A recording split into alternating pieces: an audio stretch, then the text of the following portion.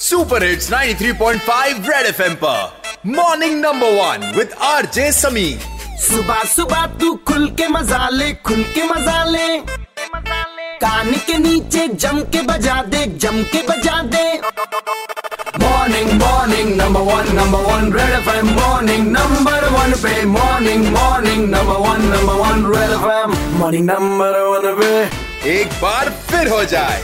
जब से 2019 शुरू हुआ है तब से बारिश और बर्फ जो है हमारा पीछा ही नहीं छोड़ रही है और कहीं ना कहीं अब हम इरिटेट भी हो गए। हर 2-3 दिन के बाद बारिश हो जाती है, लेकिन इतनी बारिश और बर्फ का क्या कोई फायदा भी है? आने वाले वक्त में समर्स में क्या इसका कोई फायदा मिलेगा हमें? हमने जाना डॉक्टर मुख्तियार से, जो कि मेट डिपार्टमेंट की डेप्यूटी डायरेक्टर है। समर्स का जैसे इसका काफी पॉजिटिव रोल रहा है, खासकर जो विंटर प्रेसिपिटेशन है हमारा हॉर्टिकल्चर सेक्टर, तो सबसे पहले मतलब इसमें काफी इम्प्रूवमेंट होगा, क्योंकि बारिश वगैरह हमें चाहिए। और खासकर समर जो भी यहाँ पे क्रॉप्स हैं वो इरिगेटेड क्रॉप्स हैं। फिर उसके बाद एग्रीकल्चर सेक्टर में, फिर टूरिज्म में, फिर उसके बाद इलेक्ट्रिसिटी जनरेशन में, फिर थोड़ा सा इसका रोल डिजीज विजीज वगैरह का कंट्रोल में भी, क्योंकि जब भी ड्राइनेस होता है यहाँ पे कफ वगैरह, फिर उसके बाद एलर्जी, ये सब शुरू हो जाता है। तो ये काफी अच्छी चीज है बारिश, खासकर जो टाइमली बारिश हो।